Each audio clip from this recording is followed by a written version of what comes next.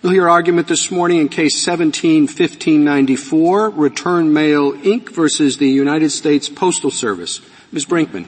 Mr. Chief Justice, and may it please the Court. The term person in this case does not extend to include the government for three reasons. First, the other branches rely on the Dictionary Act definition of person and this Court's presumptive definition of person to not include the government. That is a stable framework that's critical to that communication between the branches. Second, the estoppel that was enacted by Congress specifically references the jurisdiction of the District Court and the International Trade Commission, not the Court of Federal Claims where the government's patent litigation takes place, reinforcing the definition of person not to include the government. That was a linchpin to the structure that Congress set up. It created a new adversarial administrative process, and part of that balance was to ensure that patent holders that were subject to that new adversarial process could then be protected from having to go back and relitigate in court, in district court or the International Trade Commission. Your position is that it's the estoppel provision is the linchpin, you just said. But your position would be the same even if there were no estoppel provision. Is that not so? That is correct, Your Honor. It's just the linchpin to the balance. It's a reinforcement. The Dictionary Act definition and the presumptive definition are what do the work here, because that is the reliance by Congress and the give and take before the branches, so Congress knows how the word person is going to be interpreted when they use it. So the linchpin part of the estoppel, though, reinforces that because it only refers specifically to the district court and the International Trade Commission. And the third point I wanted to make, Your Honor, was that this does not exclude the government from going after bad patents. To the contrary, the government is different, has the most powerful tools to do that. First, the Patent and Trademark Office director has the power to sua sponte, initiate ex parte reexaminations, and can go after patents after they've been issued. Would the government or the Postal Service be able to initiate ex parte reexamination? Because under your theory, person doesn't include the Postal Service. How do you punish them if they send a letter saying, there was this prior art, do you want to look at this? The statute does not preclude a communication, Section 303, that allows the sua sponte reexamination by the government through the PTO. It does not preclude someone bringing a matter to the attention of the director. In fact, but someone is not, according to you, a person is not the government. That's so where does the government get its permission? The government in the form of the Postal Service, where does it get the permission to initiate that process? Well, there are two different ways that an ex parte reexamination can be initiated, by a person or sua sponte by the director of the PTO. And the way Congress set up the structure for the government to go after bad patents was through the sua sponte director. As far as that's 303. 301, where a person can bring it, request it. The same starting point would be here under the presumptive definitions, that it likely would be construed and not to include the government. There's a different history to that provision than the three AIA provisions, the American Events Act that was enacted in 2011. The reexamination provision was enacted back in 1980. And it is different because it's not an adversarial process at all.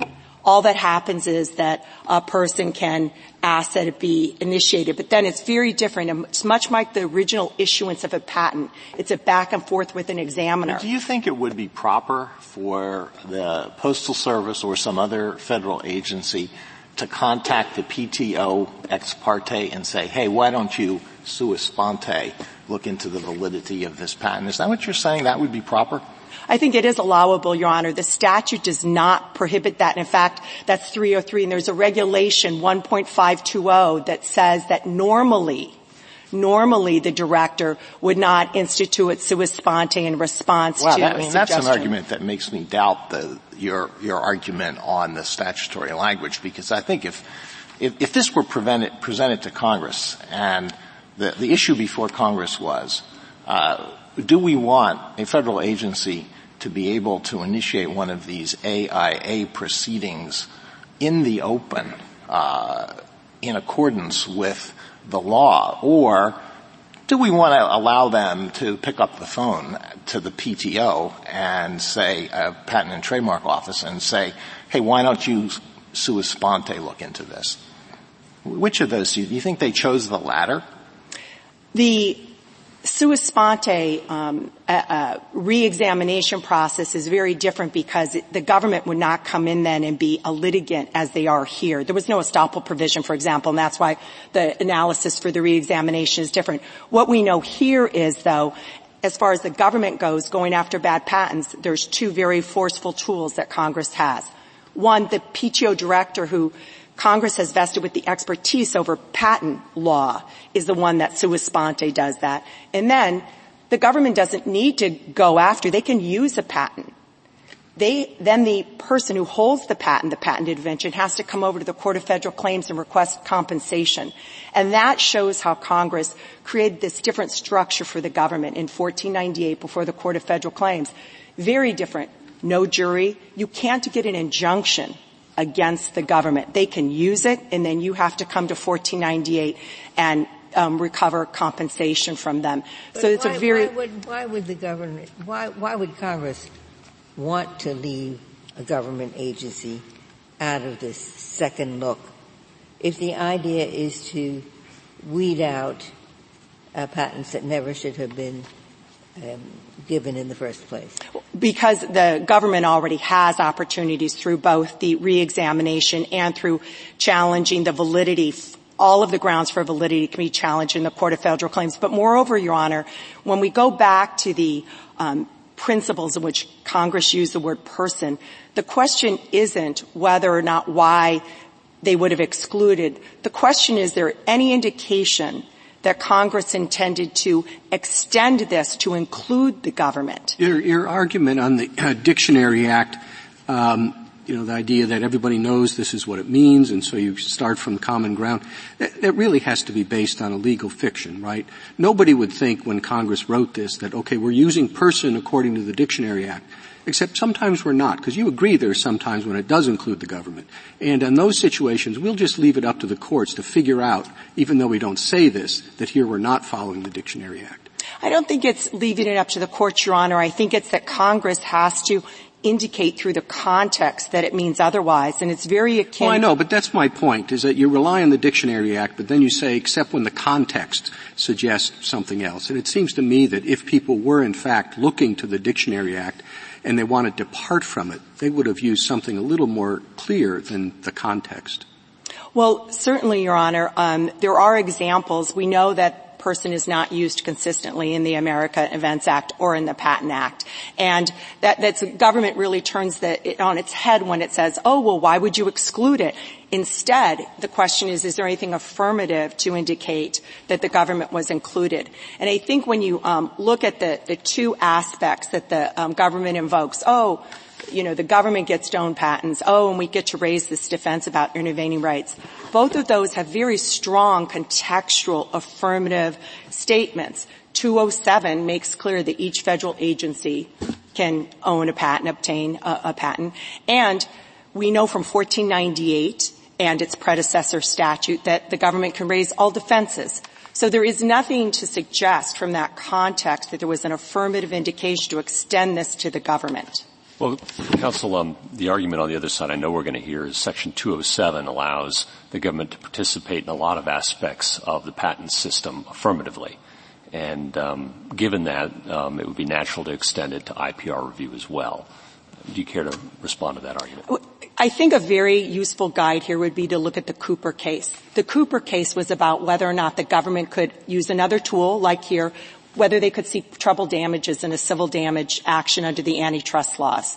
There was a very similar definition there to the Dictionary Act. And this court looked to the presumptive meaning of person, not to include the government, and said, we're looking to what Congress said here, and there is nothing affirmative to include it, even though it could be an additional tool. I think it's such a good example because that decision was in 1941.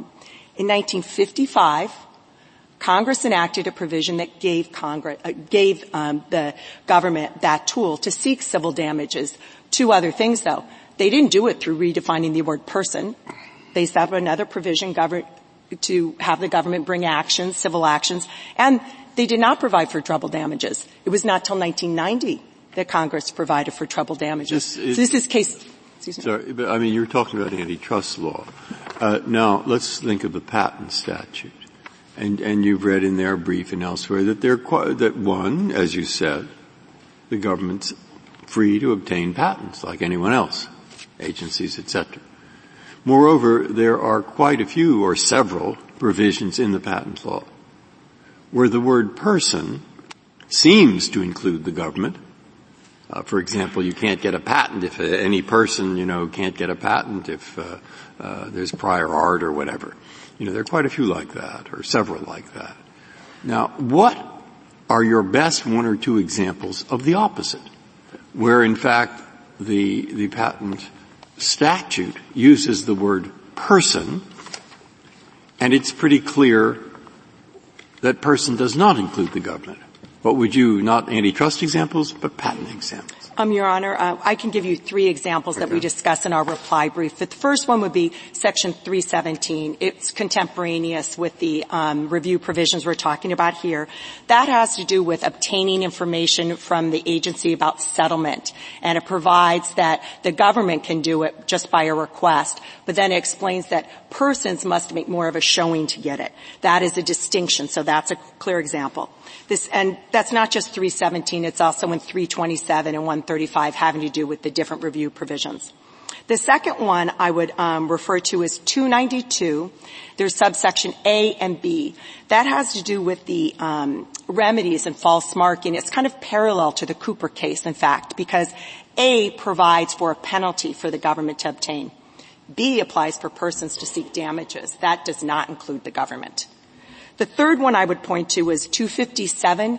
That has to do when the director was referring a person to the Attorney General for fraud, and that clearly refers not to the government. So if there's one thing we know is that the word person, the term person, is not used the same throughout the Act, and that's because Congress has a backdrop and knows that it does not include the government unless it makes an affirmative showing to the contrary. And I should say, in addition to the two we talked about where there's an affirmative showing, 207, federal agencies can own patents, so things flow from that. And the government can raise defenses through 1498. There's another provision that's very informative. It's the provision that was at issue in the Florida prepaid case that was held unconstitutional, trying to waive the sovereign immunity for states. The other part of that provision, though, in 296 was who could sue. And it said persons could sue, including governmental entities. So again, Congress is enacting this dialogue between the branches. Congress and the President, when they're enacting laws, know that if they mean to extend the term person to include the government, they have to provide so. So if the Act permits the government to sue for infringement, to be sued for infringement, which it does, what do you think it means to take away a defense? Meaning this is a defense tool for infringers. Does it make logical sense to deprive the government of the tool of being able to invoke this proceeding? A couple things there I'd say, Your Honor. The court did not grant cert on this, and I'm not here to argue, but we have a different view. We don't believe actions for compensation in 1498 in the Court of Federal Claims are actions for infringement. They're for use without authority. So, but just to put a fine point on that. But going back to the tool, I would also say that this is not a defense. When you raise a defense in litigation, you're litigating against your opponent and you're defending to get a judgment that you haven't infringed. This is an affirmative action to send federal agencies under the government's view into another federal agencies to expand their power and that power to invalidate patents for all time, for everyone. The government does have that power. It's in the expert patent and trademark office director through reexaminations that they can do with sua sponte. And regardless of what one thinks of the policy undergirding that, you would think it would be quite remarkable for Congress to set up this whole structure without saying a word, in silence. And that, too, reinforces the fact that we have to read the word person as the other branches understood it be to not include the government here. Ms. Brinkman, I take it you agree that 207 does indicate that the government counts as a person for a variety of provisions. Is that right? So 102, 118, 119, all of those provisions, because the Act specifically says the government can obtain a patent, it follows that those provisions apply to the government as well. Do you agree with that? What the provision, it references each federal agency, and it was part of the Bayh-Dole Act to try and figure out how that the government could handle research patents.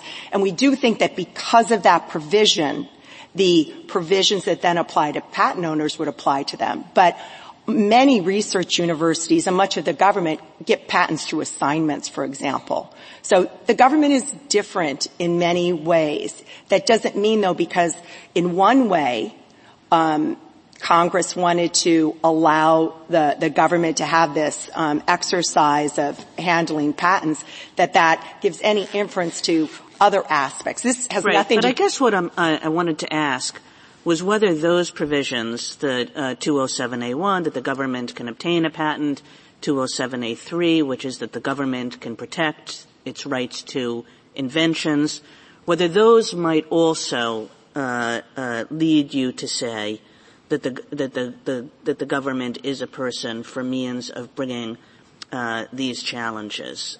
Because the idea, I think, would be something like these challenges to the PTO are a means of enable the government to innovate and to obtain patents itself.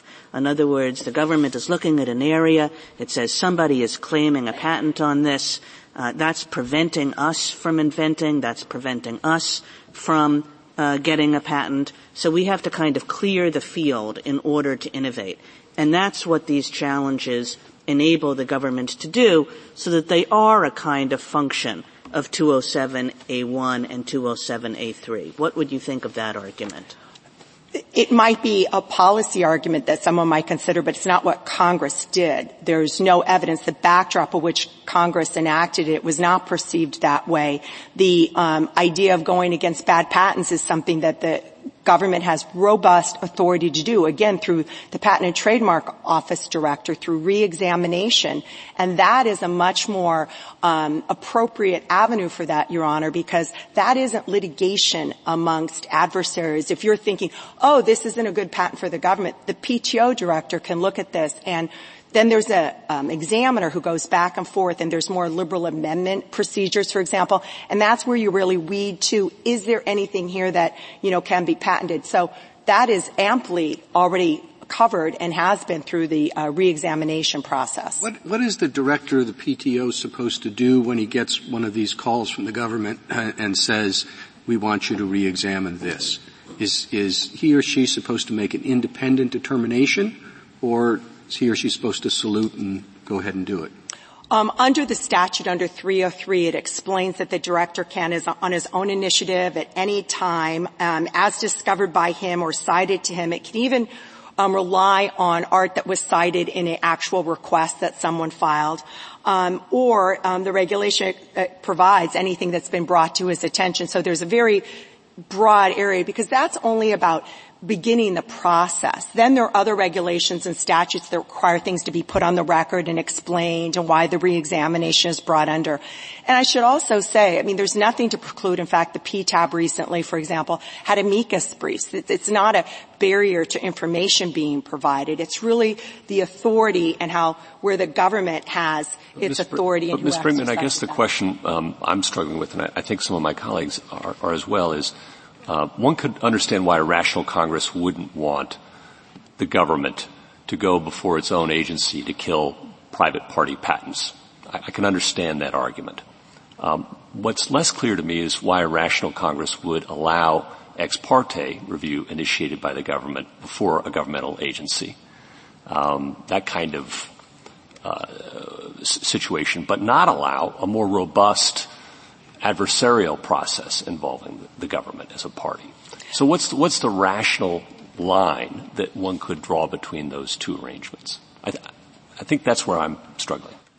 I would say on the reexamination, Your Honor, it's much more of a consideration of the agency's own reconsideration, and it's a back and forth and interaction as very much the original interaction between the examiner and the patent applicant is. And in a reexamination, often the patent comes out stronger. It's not just to challenge it, it's to figure out where the strength is, and it can be reissued as a stronger patent, in fact, and that really furthers the interests that are at the crux of the patent system in our country. The one thing you haven't said is, why not simply say the government can't? Meaning, if you're going to be consistent, then why do you need to give a different reading to person in the ex parte examination context? I'm not quite sure why you're doing that, but and as answering. Let me just say, Your Honor, also, I do think that if the starting point for the person in the ex parte reexamination is the same, it would not normally be construed to be part of the term person. If you're looking for context and any affirmative indications from Congress, there is a different history and structure for the ex parte reexam. It was from 1980. It's not adversarial. The only role the person, whether it's the government and someone else, plays in an ex parte reexam is to request the reexam. There was no discovery. There was no briefing. There was no adversarial process. So it could be different, Your Honor.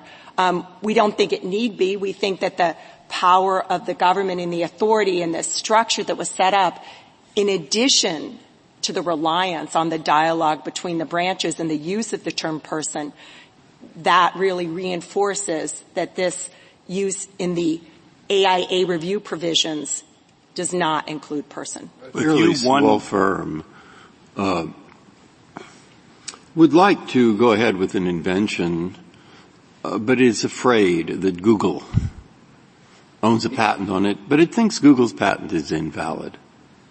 And so they start this procedure, which is supposed to be more efficient. I don't know if it is. But they start it because they want Google's patent to be declared that was no good, and then they can go ahead.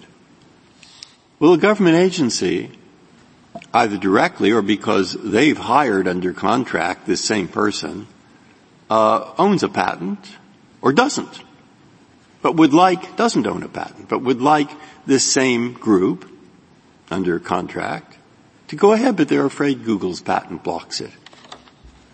Now, since the agency could own a patent, may not, it seems like it's in the same situation as that small company or medium-sized company or big company.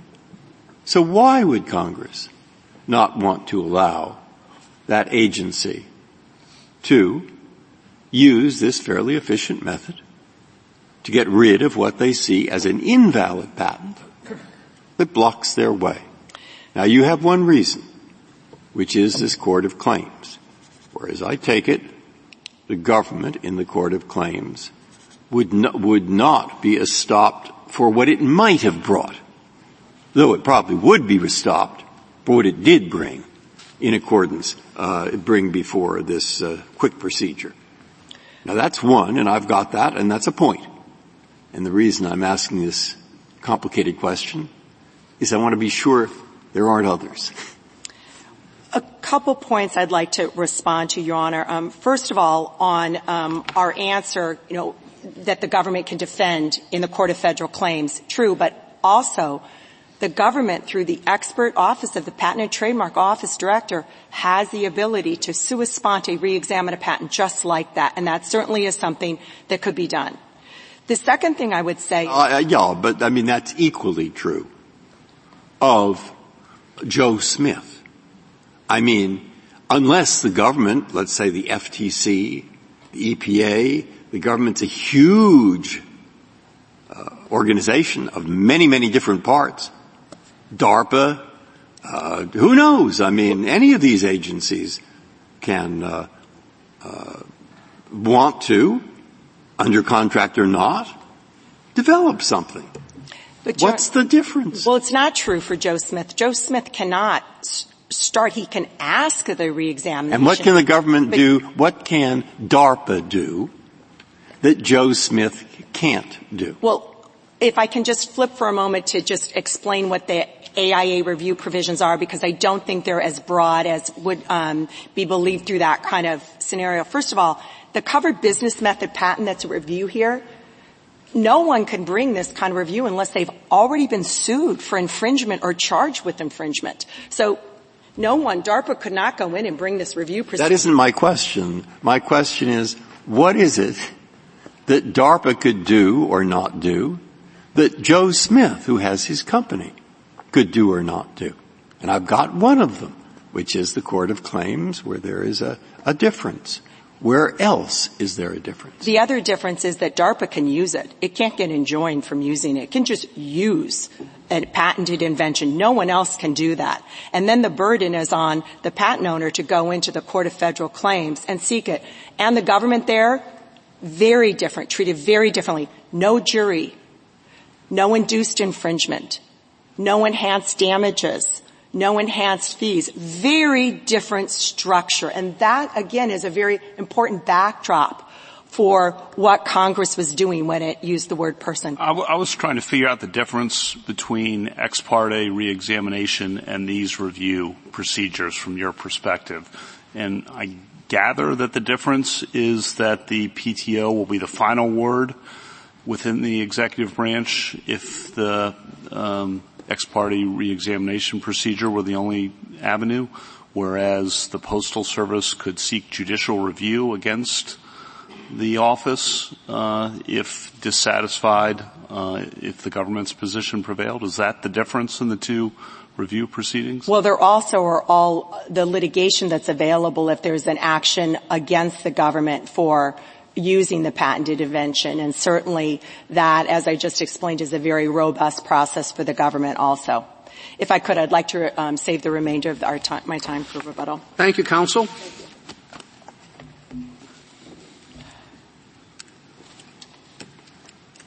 Mr. Stewart. Mr. Chief Justice, and may it please the Court. This Court has said on a variety of occasions that the term person does not ordinarily include governmental bodies, but it's also made clear that this is not a hard and fast rule. And consistent with the text of the Dictionary Act, the definition of person as not including governmental units can vary depending on the context. And one way, and this is something well short of a clear statement requirement. The Dictionary Act doesn't say if a particular law expressly provides otherwise, the term will be given a different meaning. It says unless the context indicates otherwise. And one way in which Except this is a very different situation. The Cato Institute, in their amici brief, suggests that in a situation in which the government is basically two branches of the government or two agencies of the government are disputing one another or before one another, that's a special situation that requires a closer look and a more express statement. It does seem like the deck is stacked against a private citizen who is dragged into these proceedings. They've got an executive agency acting as judge with an executive director who can pick the judges, who can substitute judges, can re-examine what those judges say, and change the ruling, and you've got another government agency being the prosecutor at the same time. In those situations, shouldn't you have a clear and express rule? I guess the first thing I would say is that regardless of how this case comes out, regardless of whether federal governmental units are thought of as persons who can invoke inter partes and CBM review, there are at least two scenarios in which governmental bodies could wind up in PTAB proceedings. The first is, as Justice Kagan alluded to, Section 207 expressly authorizes each federal agency to seek a patent. And the statute doesn't say so in so many words, but everybody understands that the same substantive and procedural provisions that govern anyone else's patent application will apply when a federal agency applies for a patent. So when the federal application is considered by an examiner, the examiner applies the same substantive standards and is trusted to do that, is trusted not to give special weight to the representation of the federal agency. But Mr. Stewart, there we have the express language of 207 that does that work. And here you're asking us to imply it. And I think Justice Sotomayor raises a really important question. Normally, we think of the executive branch as able to resolve its own disputes and speak with one voice. And as Justice Kavanaugh alluded to with ex parte review, you have the final word of the PTO director as the final word of the executive branch on the status of a patent. And here, the scenario would be that the government speaks out of both sides of its mouth, potentially. The PTO director resolving a case against, say, the Postal Service and coming to court for us to resolve that dispute about the executive department's view of the law. That's unusual. Not to say unprecedented, but unusual. And shouldn't we, as Justice Sotomayor suggested, at least expect some sort of clarity from Congress when it wants that unusual arrangement to reign? Let me say two things, the first of which is a continuation of what I was saying to Justice Sotomayor, that clearly Congress did contemplate that there would be situations in which a federal agency could come before the PTAB, because in the initial examination context... If you could get to my question, Mr. Stewart, we acknowledge in 207, nobody's here disputing that the executive can come before the PTO to secure a patent. And that's in the language of 207. Exactly. And the statute doesn't say in so many words, if a federal agency as patent applicant is dissatisfied with the examiner's decision, it can appeal to the PTAB and potentially appeal to the Federal Circuit. But everybody understands that those provisions apply equally to federal agencies. But the second thing I would say is, although there is a theoretical possibility that a federal agency could file such a suit, on balance, on net, I think our position is very likely to reduce the incidence of executive branch agencies disagreeing in court. Because what you have in 1498 is a provision for the United States to be sued for unauthorized use of the patented invention, and one of the defenses we can raise is that the patent was invalid. And it's very clear that Congress intended for all the defenses, including that one, to be available to the United States. Now, that wouldn't involve the spectacle of the PTO actually participating as a party in the 1498 proceeding, because usually the PTO wouldn't be in the infringement suit. But it would be a case of the Postal Service asking a court to rule that the PTO was mistaken in issuing the patent. And that's the difference that Justice Gorsuch is identifying. You have agency versus agency in federal court, and again, not unprecedented but unusual. And why should we go down that road when there's ex parte reexamination process available? And why should we think that Congress wanted us to go down that road when they didn't put the estoppel protection at the back end?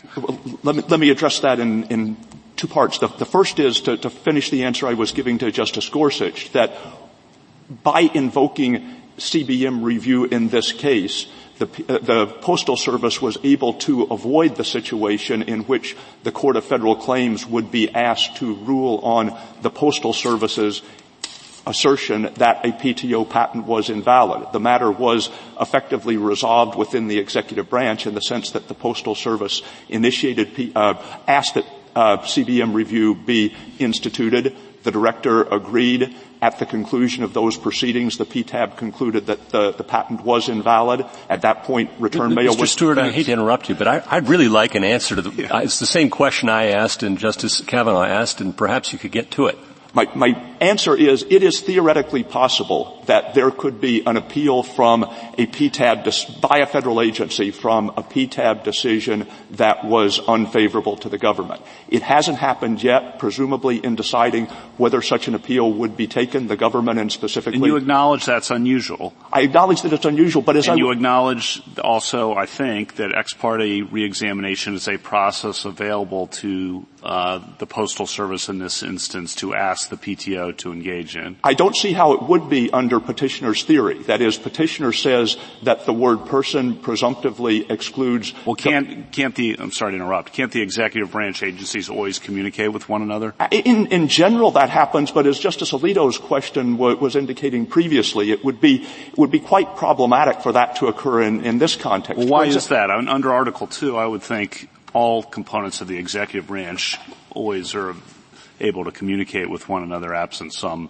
rule to the contrary that Congress might try to insert? Well, for example, Section 301 says that any person can bring to the PTO's attention prior art that potentially bears on the validity of an issued patent. But it also says that if that person explains in writing its reasons for thinking that the new prior art is relevant, that material shall be included in the file. And Section 302 says that a person may request ex parte reexamination, but that any such request will be communicated to the patent holder. And so it would be peculiar to say that an executive branch agency could short-circuit those mechanisms that are designed to make the process transparent, make it a part of the official record simply by an end run. It would also be peculiar to kind of make up a regime in which a federal official from one agency will call a counterpart at the PTO and say, don't treat this as a request for ex parte reexamination, but put it in the file, deal with it in the same ways that Congress intended requests for ex parte reexamination to be made. And the point I was trying to make about the 2 points I was trying to make about the potential for an appeal are, first, we know from the statute that Congress didn't intend to rule that out, because if a federal agency loses its appeal at the PTAB when it's trying to get a patent initially, the statute provides any disappointed patent applicant with a right of appeal to the Federal Circuit, and we'd have to decide whether it was appropriate to pursue such an appeal. Second, it's entirely clear from the statute that federal agencies can own patents, and those patents are potentially subject to other parties' requests for inter partes review or CBM review. So if Return Mail felt that the Postal Service had a patent that was invalid, it could have requested inter partes review or CBM review if that decision if the PTAB had instituted review and had ruled against the Postal Service as a party to the proceedings would have had a statutory right to appeal. Again, we would have to decide as a matter of an executive branch governance whether it was appropriate to take. Go ahead. No. Yeah, I think, Mr. Stewart, I'm not really understanding your affirmative argument here. I mean, let's assume that you have a presumption running against you. And we can argue about how strong the presumption is, but there's at least some presumption coming from the Dictionary Act, coming from just our cases on this topic, which says that the government isn't a person unless we see evidence that it is a person. So what would you point to in this statute to tell us that the government is a person? And what text are we talking about? I would say that the strongest contextual evidence is that the word person in the provisions that define IPR and CBM review is used to make available to the general public a procedural mechanism, an advantage. It's made available on a widespread basis. Second, all of the reasons for making that mechanism. Well, that doesn't seem, that just is saying everybody else gets to do this. Which is basically what the court said in Georgia versus Evans. But isn't that flipping the presumption? The presumption is that person doesn't include the government, and you're suggesting, well, because person is broad and it's a big term, it includes the government. I think there are at least 2 or 3 different prerequisites to my theory about the context. The first is that it is making available a benefit as opposed to imposing a disadvantage, and that goes all the way back to Dollar Savings Bank in the 19th century. The second is that the benefit is broadly available. And in that sense, this case, for instance, is distinguishable from Primate Protection League, where in Primate Protection League, the agency was arguing that it was a person acting under an officer of the United States. And if that argument had prevailed, the agency would have gotten a benefit that no private party has. Namely, what's the third? The third is that there is no evident reason that Congress would have wanted to exclude federal agencies because the rationales for creating these mechanisms in the first place apply equally when the federal agency is the requester. When I hear you say this, Mr. Stewart, I guess what I was hoping for was that you would have an argument from particular statutory provisions. I was trying to run an argument to Ms. Brinkman about 207A1 and A3 and how those might suggest that the government was a person. But I don't hear you saying anything like that. I hear you just saying, look, this is a broad provision and we can't think of a reason why the government shouldn't be treated like everybody else, so the government should be treated like everybody else. Let me make one very quick general observation, and then I'll try to go to something more specific in the statute. The very general observation is that the argument I was fleshing out was basically what the court said in Georgia versus Evans and in Pfizer. It said, yes, the word person would not ordinarily include a state or a foreign government, but we can't see any reason why Congress would have wanted these units almost alone among potential plaintiffs not to be able to sue under the antitrust laws. But to be more specific, Section 1498 authorizes suits against the United States for unauthorized use of a patented invention. And it has been a previous version of the statute expressly said that the United States had all defenses available to a private party. That language was deleted as unnecessary in the 1948 revision. Who deleted that, though? That wasn't deleted by Congress, was it? That was deleted as part of the 1948 recodification, and the reviser's note explained that There was the reviser who did that, right? Yes. Congress didn't do that. Well, Congress reenacted the statute. Isn't there some kind of basic statutory canon of interpretation? Says where the reason for the rule applies, the rule applies.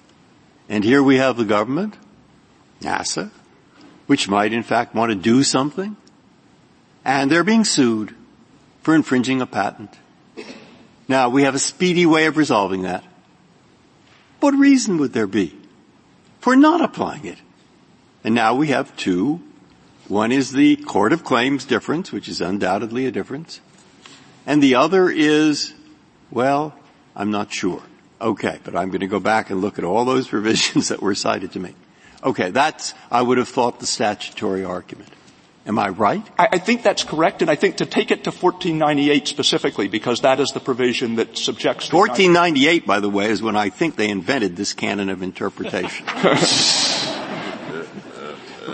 1498 is the provision of the Title 28 that subjects the United States to liability for unauthorized use of a patented invention. And it's established that the United States can invoke all available defenses. Now, one of the defenses that we might want to invoke is that the patent is invalid. This Court has held that the invalidity of a patent has to be proved by clear and convincing evidence. That was not in a case involving the federal government. The Court was not construing a statutory provision that was specific to the federal government. It was construing 35 U.S.C. 282, which says that a patent is presumed valid.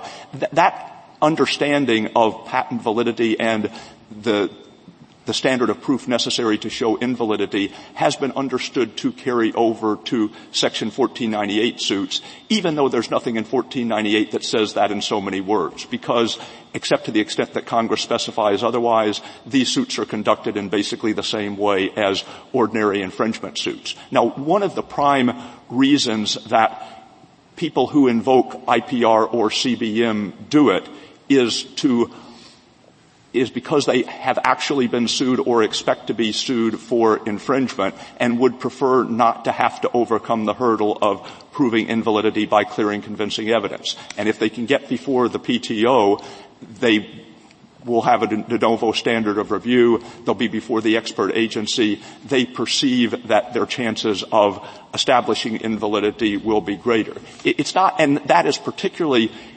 integral to the CBM review scheme, which, as Ms. Brinkman was pointing out, is limited by statute to people who have been sued for or charged with infringement. What does charged with mean? I'm sorry? What does charged with mean? Charged with it basically means you've received a cease and desist letter. You have been informed by the patent owner that it believes you to be infringing the patent, even though you haven't yet been sued. The PTO has promulgated a regulation that says in order to establish that you've been charged with infringement, you have to demonstrate that the likelihood of an infringement suit against you is sufficiently real and immediate that you would satisfy the standards of a declaratory judgment. What about Ms. Brinkman's linchpin, that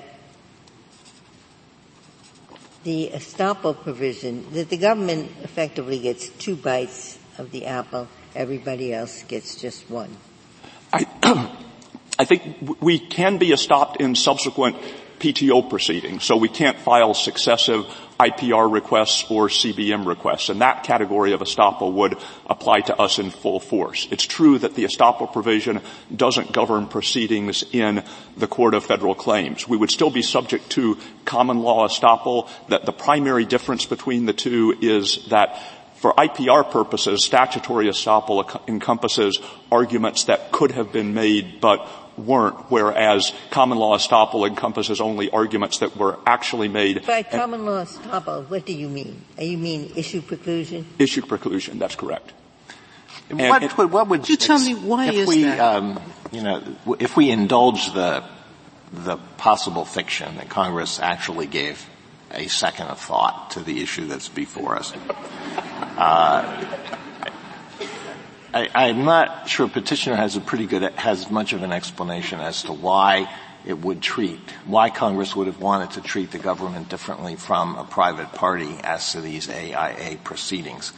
But on the other side, do you have an explanation why Congress would have wanted different estoppel rules to apply to the government? I mean, obviously the government in a variety of contexts is subject to different estoppel rules, not only equitable estoppel, but also regular issue preclusion, whereas non-mutual collateral estoppel could apply to most parties, the federal government is not subject to non-mutual collateral estoppel. So it could be that Congress thought it through and thought common law estoppel is good enough. I take the point of your question to be, it may well be the case that Congress didn't think about this one way or the other, and what should we do then? And indeed, the court in Pfizer said it is apparent that Congress didn't consider the question whether a foreign government should be able to sue under the antitrust laws. So it didn't rest its decision on any affirmative evidence that Congress considered that question and affirmatively wanted foreign governments to be able to sue. Well, doesn't that counsel in favor of the presumption?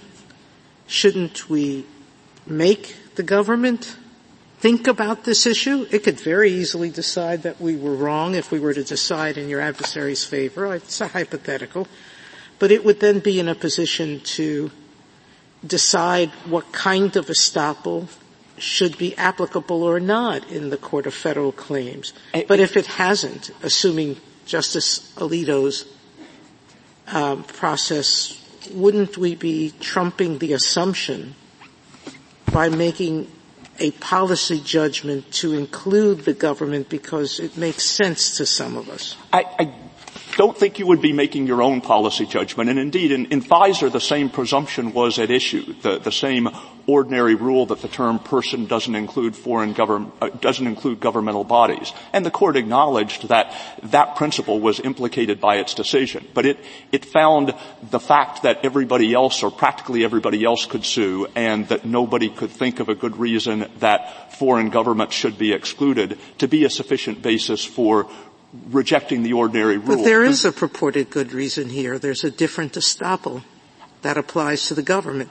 And that might be okay with Congress, but we're not sure of that. I think that has been identified as a disadvantage of our proposed rule, but nobody thinks that that's the chain of thinking that Congress went through. That is, Congress in deciding whether if Congress were thinking about whether the government should be included in these provisions, presumably it would first decide, do we want the government to be able to invoke IPR and CBM? And if the answer to that was yes, it would decide, okay, now what should the estoppel rule be for the government? Congress would never say, we'll first decide in what fora should estoppel be enforceable, and then having made that decision, we'll decide, does it make sense to... Mr. Stewart, does the estoppel point become just even a little odder still when we consider that in the IPR proceedings it's the government that would be the plaintiff, as it were, seeking to cancel a patent before the government as judge, so both prosecutor and judge in these proceedings, and then not be bound by its own findings brought in a case by its own prosecutor effectively later in a court of claims proceeding. So I understand the government's often not bound by estoppel, but it's usually in the role of a defendant in those circumstances, and certainly not before its own tribunal. Isn't it a little unseemly to say that the executive branch shouldn't be bound by its own decisions? Well, our position still is that under common law estoppel, we would be bound by whatever adverse ruling the PTAB made with respect to the arguments we actually advanced. We understand that. That wasn't the question. And I say I don't think it would be unusual for Congress to decide there will be somewhat different estoppel rules with respect to the government than with respect to private parties. Again, people were alluding in earlier parts of the argument to the possible anomaly of the government appealing from an adverse PTAB decision. And the court in United States versus Mendoza said one of the reasons that the government is sometimes subject to different estoppel rules than private parties is that the government's appeal calculus is different. And so to the extent that we might deem it inappropriate or might be reluctant to pursue an appeal from an adverse PTAB decision, Congress could say, well, they should still be bound by what the PTAB actually decided with respect to the claims, the arguments they actually made, but not with respect to additional claims they could have made. When you take a step back here and think about this case, there are provisions that specifically give the government the same rights as persons, 207 and other provisions in this statute. We don't have them here, obviously. That's what raises the question. So as Justice Sotomayor says, we have the presumption that the government is not a person. And then we look at the context. And you've said the context supports you, but there are contextual points that seem to cut the other way. And just to summarize them, you still have ex parte reexamination available, so it's not as if Congress would have thought the government's cut out entirely. If your position wins, you have the anomaly, which can be overcome, but it is an anomaly of government against government lawsuits in federal court.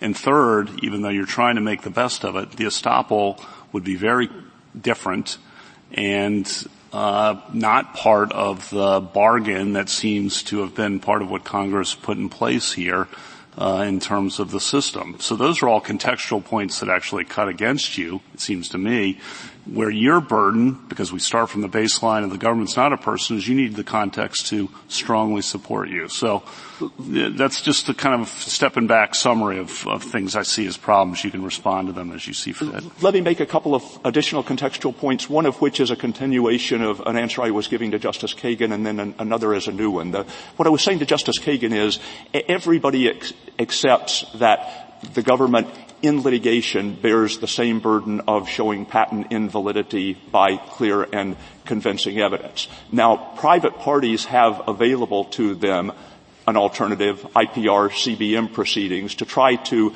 escape that burden, to try to come before a different decision maker who will apply a de novo standard of review. You could think of it as roughly analogous to a primary jurisdiction mechanism, where one issue in the lawsuit is referred to an agency that has expertise in the relevant area. And the court, in applying various presumptions and clear statement rules, has been especially solicitous of the government as defendant. That is, resolving in the government's favor ambiguities about whether the government can be sued, what is the scope of its liability, etc. This is not quite that. But petitioner is still arguing that the government should be denied access to a procedural mechanism in its capacity as defendant that is available to all private parties. If somebody argued that the patent laws allowed any other defendant to show patent invalidity by a preponderance of the evidence, but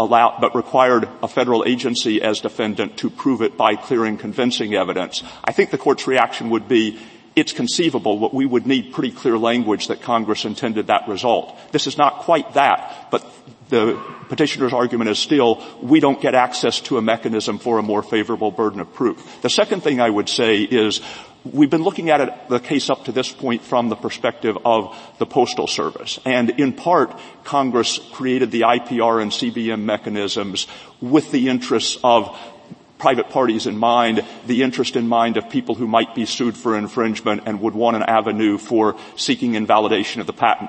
But Congress also wanted to assist the PTO in doing its job. And one impetus for the AIA was the belief that ex parte reexamination simply hadn't been effective, that not enough people had invoked it, and that because the people who invoked it didn't have a right to participate in the proceedings, the PTO wasn't getting enough information to do its job of not just issuing good patents in the first instance, but weeding out patents that were both bad and of commercial. May I ask Mr. Stewart just a couple of factual questions?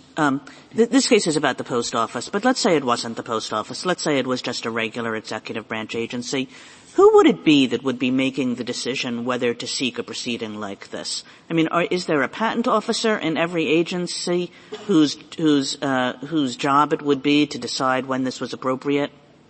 I don't know the answer to that. I know we have a unit in the civil division that will sometimes defend the government in CFC litigation, but also, at least on some occasions, will be representing the interests of a federal agency in PTAB proceedings. I guess what I'm trying to figure out is, to the extent that you think that maybe Congress treated the government differently here because they were afraid that the government in front of the PTAB has a kind of home court advantage and that they didn't want that, I guess the question is that true?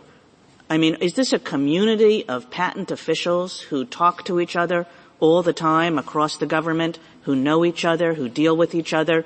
Or is this really stovepiped so that none of these people, the PTAB would have no clue of who it was before them when the Department of HHS walks in? I mean, I have been to the Federal Circuit Bench and Bar Conference, and there is a community thought of as the patent bar, and so there probably is some form of a professional acquaintance between the various types of governmental members. But I think the one thing I would stress most is, in other respects, Congress evidently didn't see that as a problem, because in authorizing federal agencies to apply for patents, it didn't create a special patent examination process or even a special administrative appeal process so that the government would come before people who were unusually impervious to that sort of overreaching. And similarly, Congress made federal-owned patents susceptible to potential IPR and CBM requests by private parties, and it didn't create any special mechanism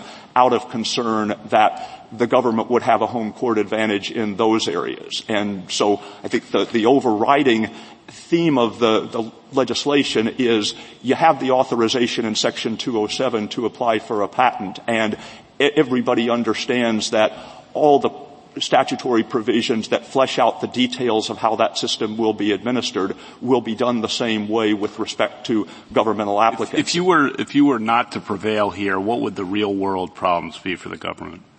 You know, I'm told by the PTO that in the year since the AIA was enacted, federal agencies have submitted 20 requests for all forms of AIA post-issuance review combined. I mean, if you look at it from the standpoint of the government's overall litigation efforts across all subject matters, it's pretty small. But if you ask, would the court naturally or likely construe a statute to say the government has to surmount a higher burden of proof than a private party, it seems unlikely, even if it's a narrow class of suits. Thank you. Thank you, Mr. Stewart. 3 minutes, Ms. Brinkman. Thank you, Your Honor. I had 4 points I'd like to make very quickly. The first one, I just want to clarify a thing about trying to short-circuit the re-exam process. Actually, under 301, there's a provision that says when a person requests a re-examination, it can actually be confidential. So this idea that somehow there's going to be a secret person asking it, the statute already says that doesn't have to be disclosed. I think that's 301E. The second thing I would point about, just the anomaly of the agency versus agency. Whatever anyone thinks of that, it would be extraordinary for Congress to do that through silence. And to go to this question about who would represent the government, I do know that in the civil division there, of course, is an office that handles the patent litigation. In fact, that is the office, the appellate division, that handles amicus briefs for the PTO before the Federal Circuit. So there is significant interaction. I mean, I'm not suggesting that no one would follow their roles and, the law and all, but just to answer your question, Justice Kagan. The other thing I would point out is that the idea of why it would be the reexamination instead of this process. The PTO is the patent expert for the government. I mean, are there other people in the government who know about patents? Sure. But when the Congress is thinking and acting against these backdrop principles, and thinking, well, the PTO is the expert that would handle this. The last point I would just make is about this Court's long-standing presumptive definition. It's the traditional legal definition of person, not to include the government. And in our reply brief, we have 4 examples of over a century where this Court has held that there were benefits that the government wanted, could have gotten, but no, that was not what the word person meant. And they were sometimes when the government was the defendant. For example, in the international primate case, the NIH wanted to be able to remove a case, and the Court said no. In Cooper, we already spoke about that. The government wanted troubled civil damages at all, and trouble. No. Davis versus Pringle was a case where the government wanted priority in a bankruptcy for its claims, and the presumptive definition of person excluded it. And then it dates all the way back to the Fox case. That involved a state, a New York law, but that was the traditional legal presumption that person who could inherit and own land did not include the government. So we submit here. Does that presumption make any sense anymore, Ms. Brinkman? I mean, the idea of a presumption like this is that it's a stable default rule against which Congress can operate. But does anybody really think, this perhaps goes back to Justice Alito's question, does anybody really think that Congress thinks about this as a default rule and legislates against it? And if not, shouldn't we just do what strikes us as the thing Congress would have wanted done with respect to any particular statute? Your Honor, we think there's a very good reason for it. Using person, knowing that it doesn't include the government, fine. When Congress and the President enact laws that involve the government, a lot of other things come into play. Sovereign immunity, prosecutorial authority, there are all kinds of other things. So, yes, it makes all kinds of sense because you just don't want to have these scenarios all of a sudden, while the government's in there now, how does that play out? Rather, they're not included. That is the presumption. And when they are intended to be included, they can be enacted. And Congress can change this if they want. That's what they did in Cooper, and indeed did it in a different way and provided not trouble damages initially, but a different remedy for the government. Thank you, Your Honor. Thank you, counsel. Case is submitted.